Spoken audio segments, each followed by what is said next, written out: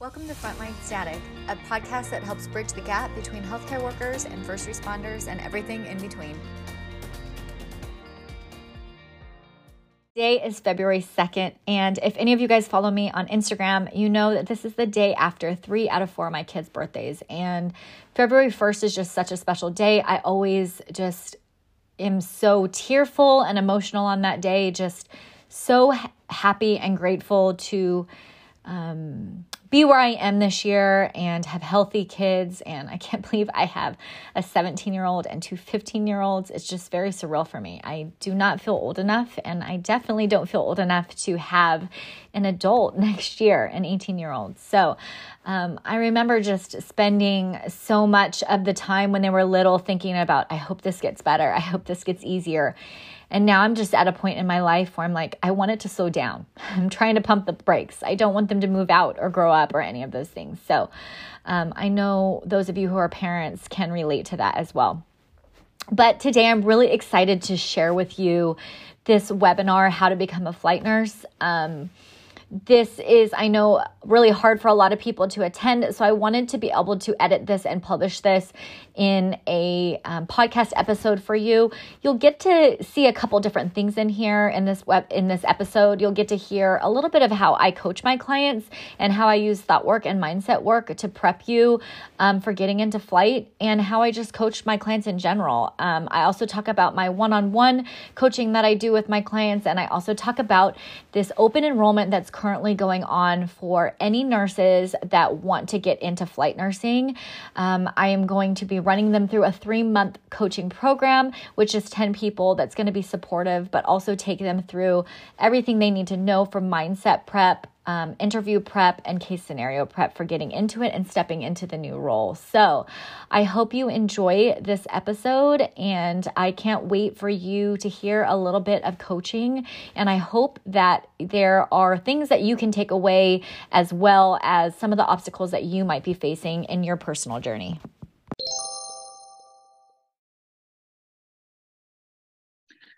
Okay, just some housekeeping things. I'm sure you guys heard what I said before, but I'm just going to repeat myself. Feel free to turn on your video. I'd love to see your faces. Doesn't matter to me if you're in your pajamas or your hair's a mess or whatever. I'd love to see your faces if you are able to turn them on. Please keep yourself muted. If you want to unmute in the portion where there's going to be questions and coaching, just go ahead and raise your hand, and then I'll ask you at that time to unmute yourself. So let's just get started. For those of you guys who don't know me or just started following me, I think probably most of you guys found me on Instagram. My name's Janessa, and I've been a nurse for 12 years. The first 6 of that was in a med-surg ICU. And the last 6.5, 7 years of that has been as a flight nurse.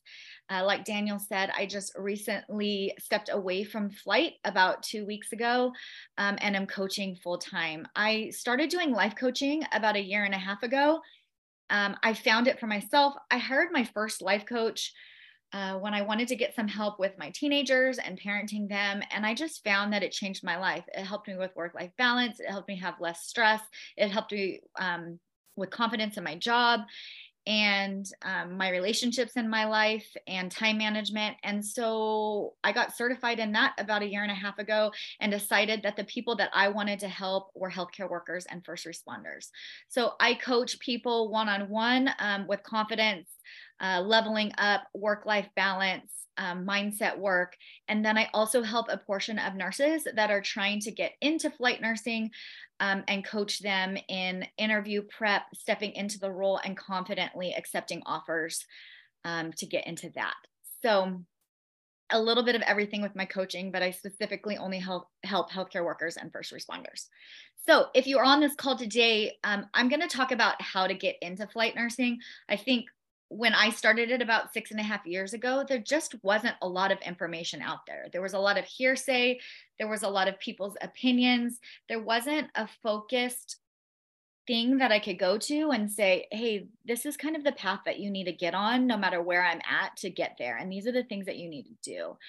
And so that's really why I've opened my coaching to nurses, because I'm helping you with the support of finding that path for you that fits you good, and then just helping disseminate this information to people so that they can get into it, so that they don't let their excuses stop them themselves. So the way the call is going to go is I'm going to just continue to talk to you for about the next 10 minutes, and then I'm going to open it up to either any coaching that you guys want on any obstacles that you're personally facing, or any questions that you have about getting there in your personal journey that you are currently right now, and kind of how to bridge that gap of getting there confidently. And then at the end, I'm going to do a deeper dive into what I offer with my coaching, either one-on-one or with this flight nurse prep group that I am currently taking enrollment for. So let's start with requirements to become a flight nurse. They're super simple, but people want to overcomplicate this a ton. And where I always say is start with the companies that you are super interested in and look at their requirements, because most of these companies' requirements are 3 to 5 years of ICU or ER experience. There are caveats to this. Some companies require pediatric. Some companies only require 1 year or 2 year of ICU or ER. Some will require your pre-hospital nursing certification or licensure, but most are just, the only requirement is that 3 to 5 years of ICU or ER. Some companies will also require your CCRN or CEN, but it looks like they are moving away from that, because as soon as you get hired, you have 2 years to get your CFRN. So it's not a requirement, but what I do offer my clients is to get the CCRN or CEN. It just makes you look that much more competitive and that much better trying to get an interview and on your resume, but not required. So I say that because it's so simple, but people like to add this and have confusion about what's required. And so most of the problems and some of the excuses that I hear and that your brain is going to want to offer you is you're too old, you're too young, it's not the right time, I don't know enough, I need more experience. And so if your brain has offered you any of those things, you're in the right place, because I'm going to talk and address those things today. And I'm going to let you know that you don't need both ICU and ER, which I have a lot of clients come to me and say, hey, will it look better if I have both? And I tell them no, because the requirements say or. You don't need devices or specialty ICUs, and you don't need a level 1 trauma center. What you get from a level 1 ER and a rural 5-bed ER are very different experiences, and they want both of those people. From a level 1 trauma, you're going to get specialties, residents, you're going to get a lot of patient diagnoses that you wouldn't get to see anywhere else. And so that's going to make you that type of nurse that's seen a lot. In a rural bed ER 5-bed, you're going to get someone who's super resourceful and knows always what they need to get for their patient. And so that's going to make you a very good candidate as well. So it doesn't matter of having what level trauma ER or what level ICU or specialty ICU. I came from a med-surg ICU, and I had never done a balloon pump or an Impella or an ECMO patient. I never had a pediatric patient. I never had trauma or pre-hospital experience, and I still got hired. So I hope that clears up a little bit of confusion with that. Also, I hear a lot, well, it's not the right time. I have to get a couple certifications under my belt. I need a little bit more experience, but I want to offer you, it's like having a baby. For those of you who have kids, there's just no right time. It's just the time that you make right to do it. There also is no secret level of experience or years that you need to be ready. I think as nurses, we follow this very linear path where we have this like magic number in our head that once we've been a nurse a year or 2 years, then we have enough experience. But we all know, for those of us who have been nurses, that you can see a nurse who's been a nurse for 25 years and they just don't have critical thinking skills. And you can also see a nurse that's been a nurse for a year and is super on top of it. And so I'm trying to help break up this belief that there's like this certain years or level of experience that you need to be able to level up and go to the next thing. So again, any of these are thoughts that you've had before, then you're in the right place. Coaching will help you work through these. Um, I think that also, as human beings and as clinicians, we try to solve for the things by doing more things. And so what I see in my clients who are trying to get in flight is that they try to solve for getting more experience and going to more units and getting more certifications. But I want to offer you that it's 100% what you think and believe about yourself. And I'm going to say that a couple times because I know that that's like a new concept for a lot of you guys on here, but it's about who you are already and focusing on that, focusing on your strengths and what you already have to offer. And based on what you already know, that's what's going to get you hired. And so I teach that there's 4 simple things that these companies are looking for. I've had throughout this year and a half of coaching, I've had many clients that I've helped get into flights and receive multiple offers. And these are the 4 things that I've taught them. 1, critical thinking skills. This is really important. And most of you who work in ER and ICU, it's required for us to have it. Those are things that can't be taught, and we've already been practicing it and utilizing that. The second one is that you always get what you need for your patient. You always know what to ask for and how to push to get what you need, even if the intensivist or the doctor doesn't agree with you. 3, creating rapport with patients and your families. This is so important in flight because oftentimes we have 10 minutes or less to get these family members to really trust us to take the patient from point A to point B, or we're with the patient for less than 10 minutes in the back of the ambulance on a scene call, and we got to get them to trust us very quickly to put them onto this moving aircraft and get them to a higher level of care or to a trauma center. And the last one is the team player you are. These are things that we're going to focus. These are the things that you probably already possess, no matter how long you've been working in the ER or the ICU. And these are the things that I'm going to teach you as we coach together. I will also go through mindset, interview prep, panel interview prep, and clinical scenario prep, and in areas where you're weaker. What I noticed with my nursing clients trying to get into flight nursing is that almost half, sometimes 3/4 of these interviews are clinical scenarios. Paramedics and EMTs, people who've done pre-hospital, know how to do scenarios through talking through it. As nurses, we sit in these certification classes and they run through scenarios with us with a dummy, and we do like real life or real people. But talking over it in an interview and talking it through is much different. So I give a lot of practice and play to my clients that way. This is really what's going to create the success for you because they're looking at your critical thinking and what you're doing next for your patient through these scenarios. And so we're going to practice medical, cardiac, trauma, infant, and pediatric scenarios because this is really, really what they're looking at in the interview. Also, what I notice with my ER patients where they're a little bit weaker is in oxygenation and ventilation. Most of my ER clients haven't really touched a ventilator very much. They've relied on the respiratory therapist to really take care of the needs of the patient. And so we're going to talk about at the simplest level what you need to know for ventilators and oxygenation. And then my ICU patients really lack pre-hospital and trauma experience and really succinct reports. I know you guys have seen the memes of differences between ER and ICU nurses where ER nurses give very quick 90-second reports and ICU nurses give the whole body system. And so I'm going to teach the ICU nurses how to do these things very quickly and just talk about pre-hospital and trauma in general, because most of them haven't had experience in that. And that's totally okay. I didn't either. And I still got hired in my first interview.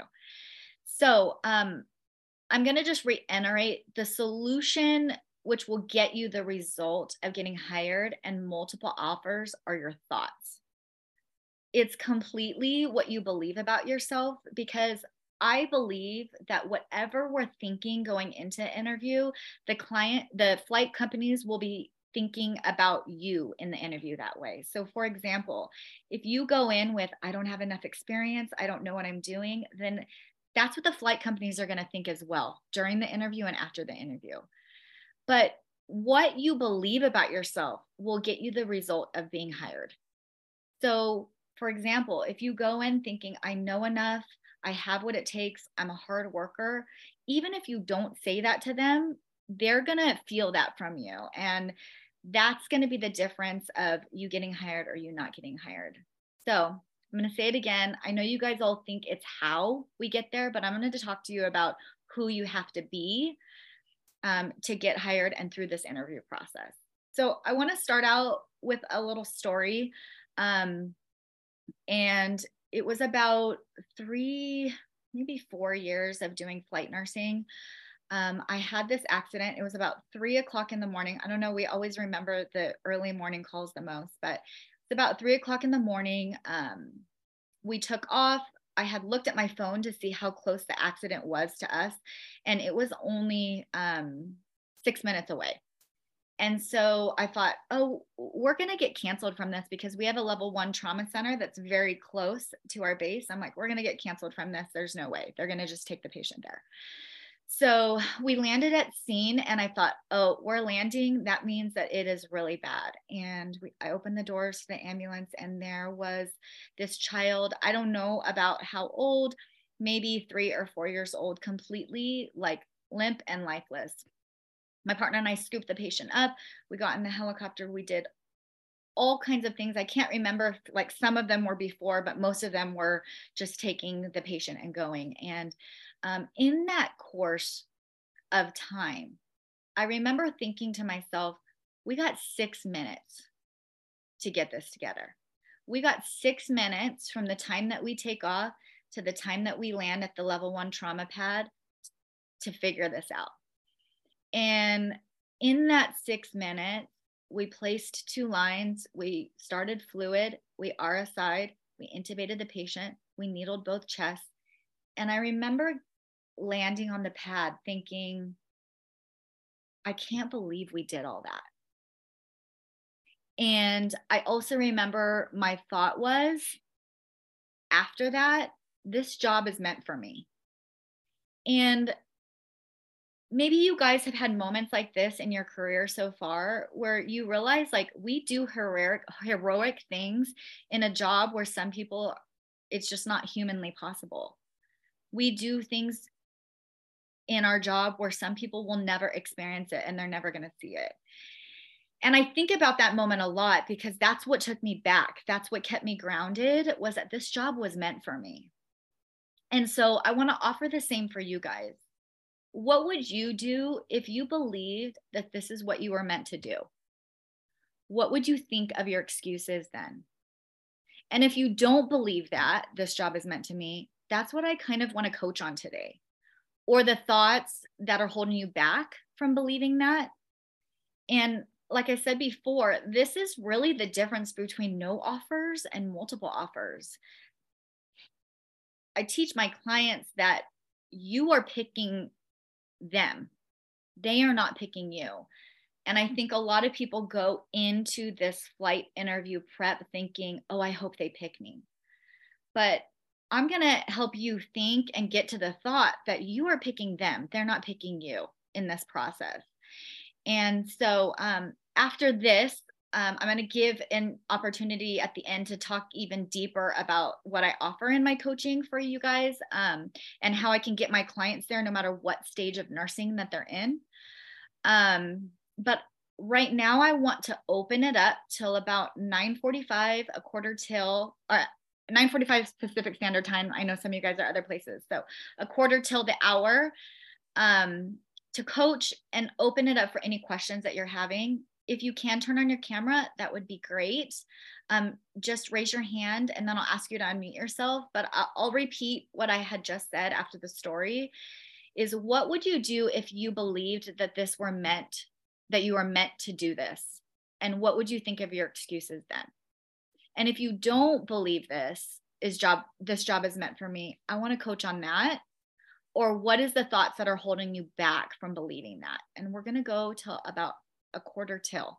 So I know there's only 5 of you guys here, so I would love to be able to reach all 5 of you guys. If you have any questions, feel free to put them in the chat box as well if you don't want to come on.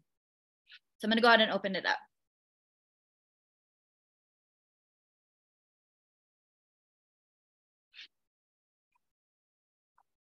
And it's such a small group, so don't feel like you even have to raise your hand. Just come off of mute and I'll answer any of your questions or coach you on anything that's coming up for you. I think my thought is, Janessa, that it's probably that we, on this side of it, we don't know what we don't know. And so, I'm sure you find that like very often. We see the minimum job requirements, and like this type of people, we're like, no, what, we don't want to do the minimum. We want ICU and ER. Yeah. We want level 1 and rural. We want all the certifications before we get there. And maybe we can get EMT paramedic on the way. Like we really want. It's funny because what you and other flight nurses have told me is really those aren't the things that make a good flight nurse. And so I think that's one of the things for me. Like someone asked me the other day, I'm transferring from surgical trauma to neuro now, just to take a little bit of a break for a little bit. Yeah. And never would have anticipated that when you and I talked a year ago. Yeah. Like a slower paced ICU. But each journey is different, I think, like you've told me before. Yeah. And I think it's kind of what we make of it, and that it's typically down to the person more so. Someone asked me the other day, they're like, what do you want to do next? I'm like, well, I have like 3 or 4 jobs I want to do before I want to, try to get into flight. But those are some of my thoughts though. Yeah. Okay. So let's talk about that. Let me ask you first, like, why are you wanting to take it? You said, I'm going to go to neuro ICU because I'm wanting to take another break. So tell me what's behind that. Yeah, I'm on a unit that's pretty intense. It's a hospital with a really unique culture. Our travelers come to our hospital and they say, I've never been to a hospital where we do art sticks or where nurses do this and that. And we have a lot more, usually people say autonomy, when they come to our hospital. And so it can be very tasky. Our ICU is like the ER of the ICUs. Contributes to more organ donations than any unit in the state. It's busy. And then a lot of death frequently, which I know is pretty normal for an ICU. But and then I also had a personal loss. One of my friends actually was found down in our break room about a month ago. And that was really hard on everyone too. But so there was that, but then there's also been leadership issues for a while, which has created stress. And it's kind of like, do your job with your hands tied and your eyes blindfolded. You know what I mean? It's so, I was like, you know what? I love this place, but I think I want a change for a little bit to try something different, get used to changing jobs, get used to a different area. I'm staying within the same healthcare system. So, And let me ask you, Daniel, how much longer do you have before you meet the requirements for the companies you're looking for? I think you and one other nurse have told me to apply at about 6 months prior to getting 3 years experience. So that'll be about a year for me. Okay. So in 1 year, you'll be 6 months shy. In 1 year, I'll have 2.5 years experience. Yeah. Okay, great. Okay. I want to go back to the thought that you had. We don't know what we don't know. Tell me about that.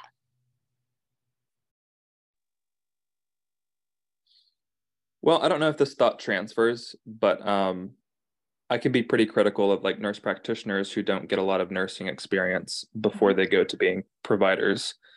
And I almost place that same thought on myself, I think, before going into a flight role. I know flight nurses are like an extension of the medical director, right? But still, the level of independence and decision making is quite different from bedside nursing. So, I think that's part of it is, the thought that maybe with that I'll have to rely on my past experiences, so, get experience with like devices now, do do CV, do cervical trauma, do burn, do, Yeah. What's go to interesting ER and get your though, initial recognition skills down, your IV, all those. yeah. But what's interesting though is that most of us who've gotten into ICU, and I'm sure you felt like this too, it's like you didn't know what to expect to be an ICU nurse, but you still took it on. Mm-hmm. So what was the thoughts that you were thinking going into the ICU after nursing school? Because you did that right after nursing school. I did that right after nursing school, and I had spent 9 months in the ER. And so for me, it was kind of like eat your vegetables kind of thing. Like I didn't know what I wanted to be when I grew up. I had flight in the back of my mind, and I was like, let's just do ICU anyway. I like to nerd out on different topics anyway, and I kind of want that knowledge base. Yeah. So, and then I ended up falling in love with that. And now as I float down to the ER, it's funny getting used to the like patient turnover and short reports is the stretching thing now. So yeah. But what if you could take yourself back to the you who just did that out of nursing school and was like, hey, I know the ICU is this thing, but I can do it even though I don't know it yet. That's the same as flight. It's like, I know it's like this thing up here and I haven't experienced it. I don't know what I don't know yet, but I can still take it on. Yeah. And I want to talk about this, like, we don't know what we don't know. Tell me what we don't know. Tell me what those things are. All the patients we haven't seen, all the different areas, all the different things that are unique to the base that eventually we'll get onto, Mm-hmm. Mm-hmm. And what do you do in situations like that where, and I'm sure even in the ICU, there's been patients that you haven't seen before. What do you do in those situations? I ask people around me all the time. Okay. I ask questions. I mean, I have, we have all the disciplines there, like at our fingertips. I have nurses who have been there for, a few for 20 years. And I'm like, hey, have you ever seen a patient like this? Like, what could these lab values mean? Like, are you concerned about that? What else do you do? So I rely on the experience of other nurses, other professionals, and then rely on my gut, Rely on your what? Rely on my gut. Okay. I've seen and past experience now, which is short, but there. We've been a nurse for a year, even 3 months, 6 months, when to report an abnormal. So that's what we do. What if I had to offer you that flight nurses do all these same things?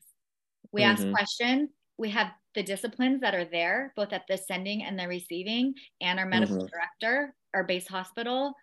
We can ask other nurses. We can ask other nurses at the receiving or the sending. What do these lab values mean? We can ask them as well, either with our partner or with our medical director. We rely on the experience of other nurses and professionals. We really have to rely on them and work as a team. And then biggest thing on this list is we rely on our gut. Yeah. That's scary. Yeah. What comes up for you when I say it like that? So that's new to me. And that's awesome. Like, I think I was aware that, you could reach out to the medical director, but I don't know what kind of rapport, what the vibe is with your program. If it's welcomed, if it's, I know typically it's almost like, a resident reaching out to their attending. It's like, ooh, scary, I shouldn't do it, or something like that. You know what I mean? What's like the thought that you've had that's like to reach out to people? Yeah. What's a thought that you've had that's prevented you from like being gung-ho about reaching out? I mean, I reach out a lot. It's fun. I thought at this point I would talk to my providers less. I'm talking to them just as much as I was before, because I still have so many questions and I have so much to learn still, it feels like. So, I mean, I think I would probably be the flight nurse who might reach out to the medical director a good bit. Yeah. So. Yeah. And what if that's okay? Yeah, that's fine. And I didn't, I mean, I don't know. I think I would probably tend to go with whatever my, medic is probably saying too, because I'd probably rely on the medic a good bit. And I didn't know, that was new information to me, that you could talk to the nurses at the receiving facility I get, but I didn't know that. Yeah, I mean, that makes sense. Yeah, you still have a I lot hadn't thought of about it before. resources. And what I see like in a lot of my clients is that they think like there's this magical thing. Like we step into flight and then we know all of these things, but it's not any better here than it is before you get there. The same thoughts still transpire. The same thought of like, we don't know what we don't know happens. And we do all those things that you do currently in your current job. And then it's just also like this level of confidence that, and having your own back, that you have very quickly have to have and very quickly have to learn.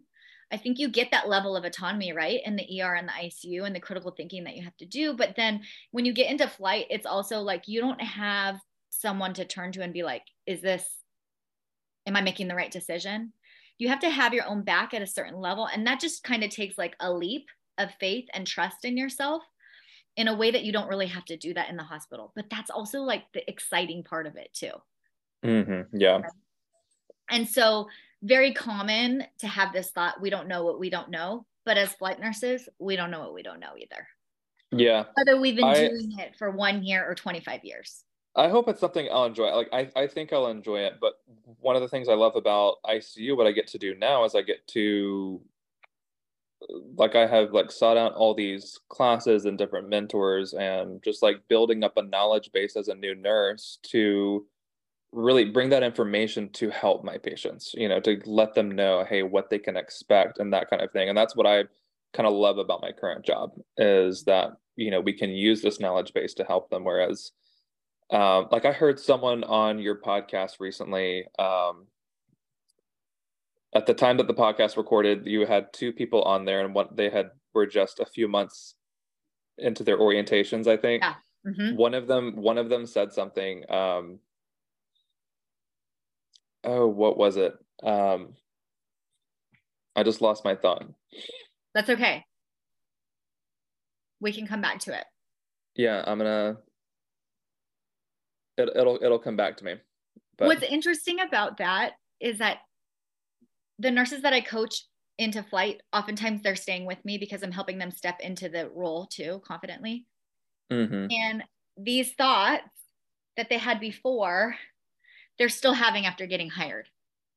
And so it's really like taking the time to work through them now, because what I want to offer to you is that those like doubts are going to continue to follow you in your whole career, no matter where you are or how much experience that you have. And so kind of like taking the opportunity to dissect it and work through it now is what is going to give you success the whole way. What are your thoughts about that? Yeah, no, I could totally see that. When I started in the ICU, some of my like thought processes that I needed to tone down, instead of maybe vamp up, were, I came in overconfident and people were concerned, and I was like, oh, dang it, I'm that typical male in the ICU. and I didn't think I would be, but yes. So I can still see some of that. This is what we do is we pull apart, what you lack, what you think that you don't know. And we talk about, but what is it that you do know? And so like, I just want to take a moment to talk about that with you, because as humans, our brain goes to all the evidence of the negative things for us, like where we're lacking, what we don't know. So I just want to take a moment for you to talk about what you do know. And you mentioned a few things to me already to get you started, which was, I take what I learn and then I recycle it back through so that I can educate and tell my patient. So tell me, what are the things that you do know?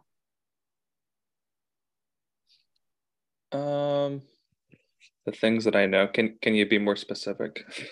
Yeah. Tell me what things make you great as an ICU nurse. Well, honestly, sometimes it's not comforting the patient so much because they might be intubated and sedated. It's giving the family an idea of, hey, what's next, what they're waiting on. Okay. I think a lot of times if you're just coming in, like you have this, so for context, I work at a level 1 trauma center on a surgical trauma ICU, 40 bed ICU. It's like 80% trauma, 20% surgical. And a lot of our patients are like neurotraumas, they're TBIs and spinal cord injuries. And so a lot of them are, waiting for like brain death testing or, you know, uh, prolonged vent wean, these kind of things. And so if this is like these initial tragedies are happening, and this family may have never, like a lot of these patients are in their 20s, like they're young, they might be healthy. These family members have never been, or they might be going to the hospital for themselves or their own doctor's appointments, but they've never been in a situation like this. And so, the doctor's giving them information and they step out of the room. And, most of the family members are absorbing, they're kind of comprehending, but a lot of them really are, they're reeling, like if you've ever had a personal tragedy. And what was really personal for me was actually experiencing this tragedy of my friend, being found, pulseless, cold and blue in our break room. Like, I think it gave me a better perspective on what these family members are going through too. Because, the benefit that we have as ICU nurses is we don't know that person. So that there's that level of humanness that's kind of like taken away. We can be a little impersonal, and it allows us to do our jobs and stay emotionally disconnected so that we can, empathize with the family. So I think one way that I'm a good ICU nurse is that I really like to empathize with the family, give them kind of their bearings for what to expect next, how long that could take realistically. How long I would really like it to take for them, even though that's not always the case. And yeah, I don't mean to hog the call. Empathizing with family. Yeah. What else are you good at? Because somewhere down the line, like I think that little piece that you got at the beginning of your ICU experience of you came in too confident really shut you down from knowing what you're really good at and being proud of it. And this is the you that we got to tap into. No, I think I have a healthy ego. Okay, great. Bring me your ego right now. Bring me your confidence. What is it that you do know and you're really good at? Besides giving the family an idea of what's happening and empathizing with them. I pay attention to details that others might not. I come in and our unit is super sloppy at like lead placement. And if I come in and I have a nurse sitting with me, I'm like, what is correct lead placement? Like, do you know the brown lead should be at fourth intercostal space right at the sternum? Like, it's a right-sided lead. Like, you should probably you're not gonna Philips monitors already suck. Like, you should have your leads on correctly just to, you know what I mean? Like, I kind of go back to the basics with a lot of things. And I'm like, is anyone else looking at the QTC? Like, he's on 3 meds that could prolong QTC, and we're already had a 6 run of ETAC. Like, why don't we Okay. What else do you know? What else are you good at?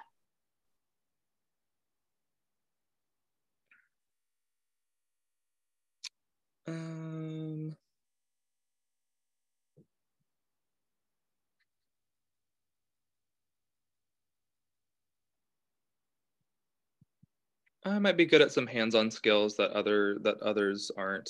I did have a lot of time, IV placement, using the ultrasound to get IVs. And I think maybe asking the doctors for questions for things that others might not I think this is where your work's going to be. They'll be like, give a liter of this, or give half a liter of this, or give that med. I'm like, have you checked the IVC? Have we done a dependent raise? Why are you? Yeah. So for example, our unit relies on stroke volume variance a lot. Yeah. It's either that or POCUS for fluid resusc. And I'm like, well, like, let's get more information. Let's like, yeah. I'm a little MICU in our SICU. You know what I mean? Okay. I'm going to read these back to you. Okay. Okay. Then I'm going to ask you a question for you to think about. I asked you what you know and what you're good at. You said giving the family an idea of what's happening, better perspective on what families are going through. I can empathize with the family. I pay attention to details that others might not know. I go back to the basics of things. I have used my hands-on skills, and I'm good at asking doctors for questions. Mm-hmm. What do you have to believe about yourself that you do know exactly what to do? What do you mean? In any situation. What do I have to believe? Yeah, what do you have to believe about yourself that you do know what you don't know? Rephrase that for me. What do you have to believe about yourself that even if you don't know, and you haven't seen something, that you're going to figure it out?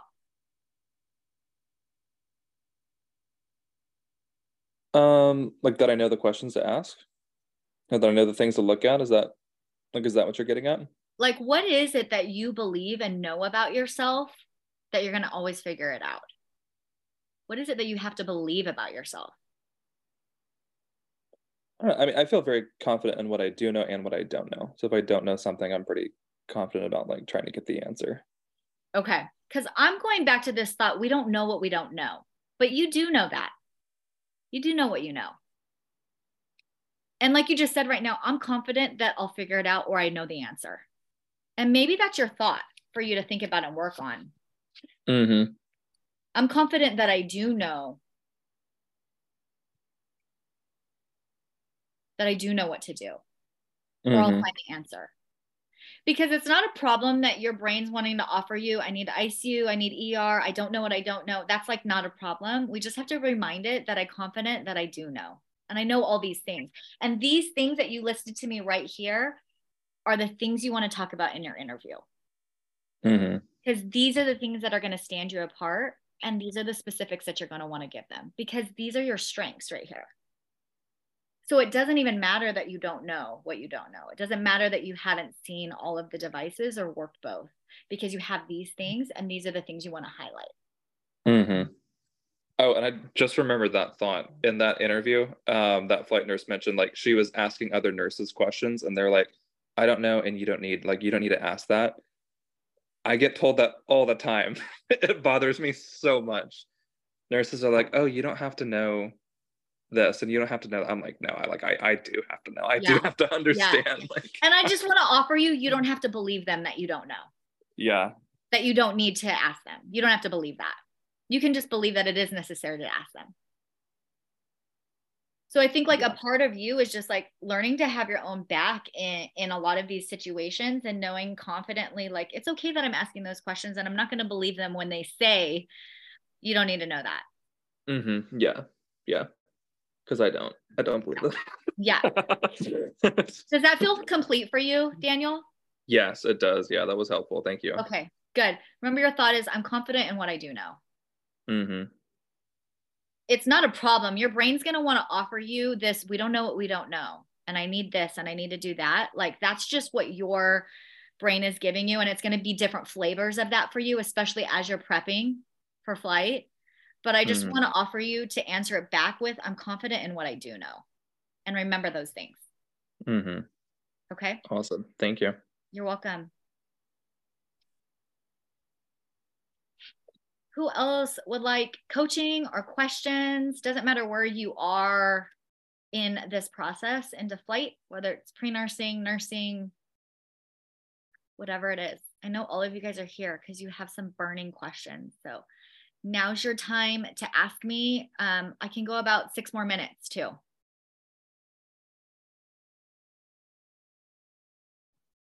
I was wondering if you could speak to, like the training for flight nursing. Again, going along with you don't know what you don't know. Yeah. But I've never worked with peds or, things like that. What would the training be like? Because I'm assuming we won't just be thrown in. Yeah. So we will get some training to learn some more things that we don't know. Yeah, of course. Every company is very different in how they do their training, but most of them will do like a week long or 2 weeks long indoctrination or orientation. It just depends on company to company, but they will offer you all of that training. You're going to get FAA training too, as far as what you need to know for flight. But they're also going to offer education in that as well, especially for most programs. Intubation is a part of it. And so I had never intubated a patient before. I'd never done pre-hospital. So learning to do it pediatric and adult was just like lots of new skills that you learn, but they give you all of that hands-on training during it and in it. So I know that's a lot of people's fears, especially people who haven't ever seen it before. I had never had a pediatric patient before, but you get everything that you need to know. And then you remember also, you have your protocols. Like you have a big book of protocols you follow. You have your medical director. You have all the people that you work with, whether it's a base lead or another flight nurse. And then you always have your partner. And I love most of these programs because they're merged with a flight medic and a flight nurse. And so you have this partnership that's so great because you have flight paramedics who have the same amount of experience that we have, but on the ground level. And so they're experts in the pre-hospital and the trauma. And then you have us who are experts in the hospital, and you're never alone. And so I think people think we make these big, high decisions in this job, but it's like I talked about with Daniel, you have all these resources that are at your fingertips still, and you have your partner who's going to be able to offer you that as well. Thank you. Did that answer your question? Yes. Okay. Yeah. I mean, I had no pediatric experience either. And so, you really rely on those 4 things. Like I talked about at the beginning, your critical thinking skills that like, no matter what the patient size is, or adult, infant, child, pediatric, like, what to do. The ABCs, how to get that patient to the next higher level of care. And in that moment, what's the best thing for them. Okay, great question. Thank you. Did you have any other questions for me? Okay. It's like a big thing worrying about. We will be responsible, but there is help. I also didn't know you could like contact a medical director, and you have other people. Yeah, everybody has their own medical director. You have usually education that you can contact, or a clinical director you can contact. You also have your base hospital in your area that you can radio over. And then I heavily rely for my transfers on the sending physician staff. And then also you can call the receiving physician. So you have lots of different resources. And then I think just the key is remembering you're not alone. That's why you have a partner, whether it's a paramedic or whether it's a nurse. Like, you have that ability to know what to do with that person and kind of talk through it and feel confident about the decision that you're making. Thank you. Okay, someone asked, do you put in your own orders or do you follow standing orders? So we don't put in our own orders. We run by protocols. So most companies have a big, long protocol book, whether it's electronic or whether it's paper. And you can, like, for example, RSI or intubate a patient based on those protocols. And so you follow those protocols. But also, if there is an order that we need that is not in that book, you still follow similar to what we do in the hospital. I can call my medical director. I can call base hospital, like I said, or I can ask the sending physician. There's been many times that I've showed up at hospitals where the patient's intubated with no sedation and they're trying to write or talk to you. And so like in those moments, of course, I'm going to ask the sending doctor, hey, I really need some propofol and fentanyl for this 1 hour flight. And so most places are just very willing to give that to you because they want you to take that patient quickly to a higher level of care. So being able to get the orders, you can ask for those and get them either over the phone from your medical director or from the receiving doctor, just many ways of being able to get the orders, but you have a wider variety and a bigger book of protocols to be able to work through for that. Great question. Anyone else have any questions for me? Janessa, does it take a long time when you're like waiting for those orders? Like, does No. it take a while to contact that receiving facility physician? No, usually we have, or your dispatch will give you that number, or you can look it up. But if it does take a long time, you can always call your medical director, because you'll always have a direct number for them, or an on-call doctor through your flight company that will be able to offer you quick advice and services. And I found it to be very collaborative. It's like they know that you are in a time crunch and they know you need to get what you need. So I've often used that medical director to help me facilitate a conversation too that I've had with a sending doctor, where maybe we're not necessarily in agreement of it. Like, for example, if I had a patient, they were taking them on BiPAP, and I'm like, this patient is not going to be able to sit up at the degree that they need to sit up at the FiO2 of 100%, we need to intubate this patient so that we can safely transport them and get them there with the correct oxygenation. So let's say like they didn't agree with that, your medical director will help facilitate that conversation as well with the physician. Someone else asked, a job listing says 24-hour week shifts. What does that mean? You on call for 24 hours straight, or are you on a base for 24 hours straight? Every company is different. The company I worked for full-time was 2 24-hour shifts a week. I had the best schedule. I worked 1 24-hour on, 1 24-hour off, and then the second one on, and then I had 5 days off in a row. So the schedule is pretty sweet, especially when you move to 24-hour shifts. It is kind of hard to get used to as a nurse who's only done 12 hours. The flight paramedics have an easier time with that because they've already been working 24, 48-hour shifts. But that is what I love about the job. Having 5 days off and 5 days off in a row was so nice. My company, we lived at the base. And so you lived there, you're on call. We did a lot of predominantly 911 dispatched out. So we would be dispatched out multiple times depending on what was needed. But some companies do offer like an on-call where you don't have to necessarily be at the base. Everybody's a little bit different as far as their scheduling, but 24-hour shifts are pretty sweet. How much scene call versus interfacility? It really depends on the company that you're working for and the area that you're serving. There's a lot of ag, a lot of water accidents, a lot of skiing accidents, a lot of traffic accidents, gang stabbings, gunshots in the area that I lived in. So that's what a lot of the 911 calls look like. But sometimes you're in more of a rural area where you're just not getting a lot of 911 and it's really just transferring out and to other hospitals. But I actually loved the transfers because I'm an ICU nurse. And so I loved the complexity of like figuring out their hemodynamics and ventilator settings and all of that. So it just kind of depends on your area and your program and how many other companies are kind of infringing in that area too, how many calls you're going to get in a 24-hour period. Anybody else have any quick questions that I can answer for you?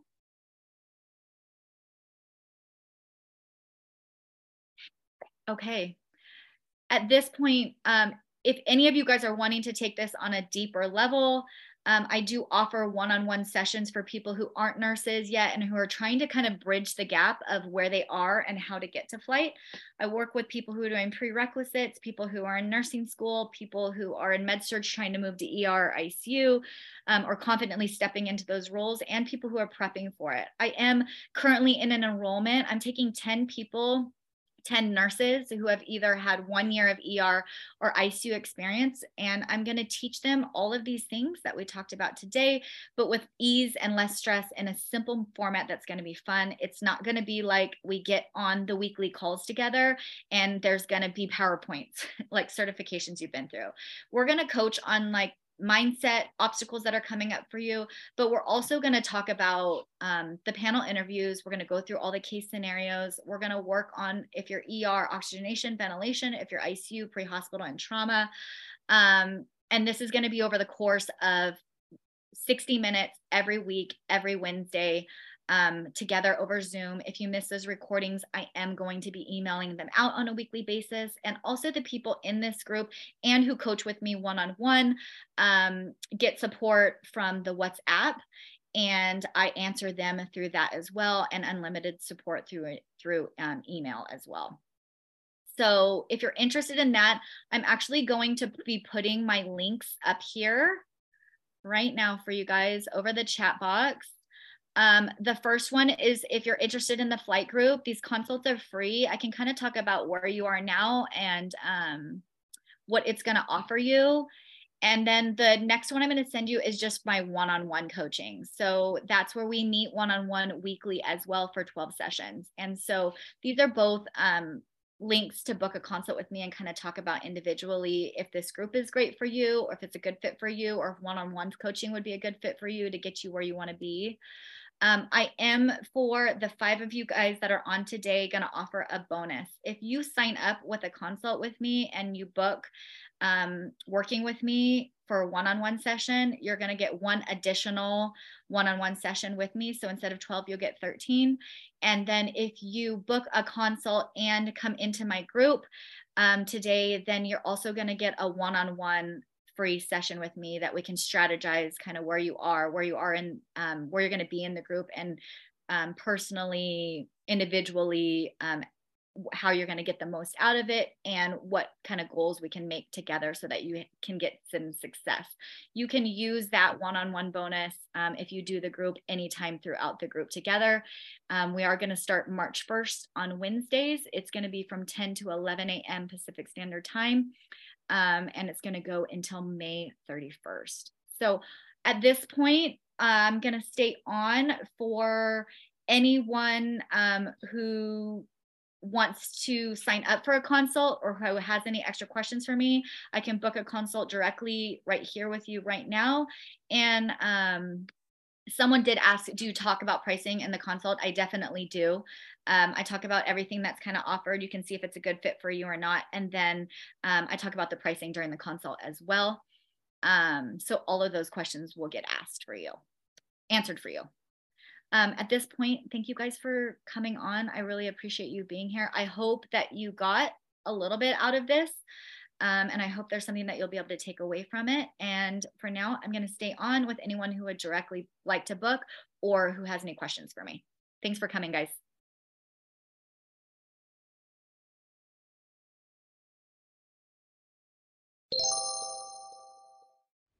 If you're excited to find out more and you want to take a deeper dive in coaching for yourself, that's either going to help you bridge the gap of getting to flight or just gaining more confidence in what you're doing or creating more work-life balance for yourself, book a consult with me and you can find out what is involved in my one-on-one coaching. And if you have been a nurse for at least a year and worked in ER, ICU, you don't want to miss being a part of enrolling in this 3-month flight nurse prep group. It is going to be so supportive and so fun. And I promise you're going to look forward to getting together every week to overcome some of the obstacles and mindset work that you're facing.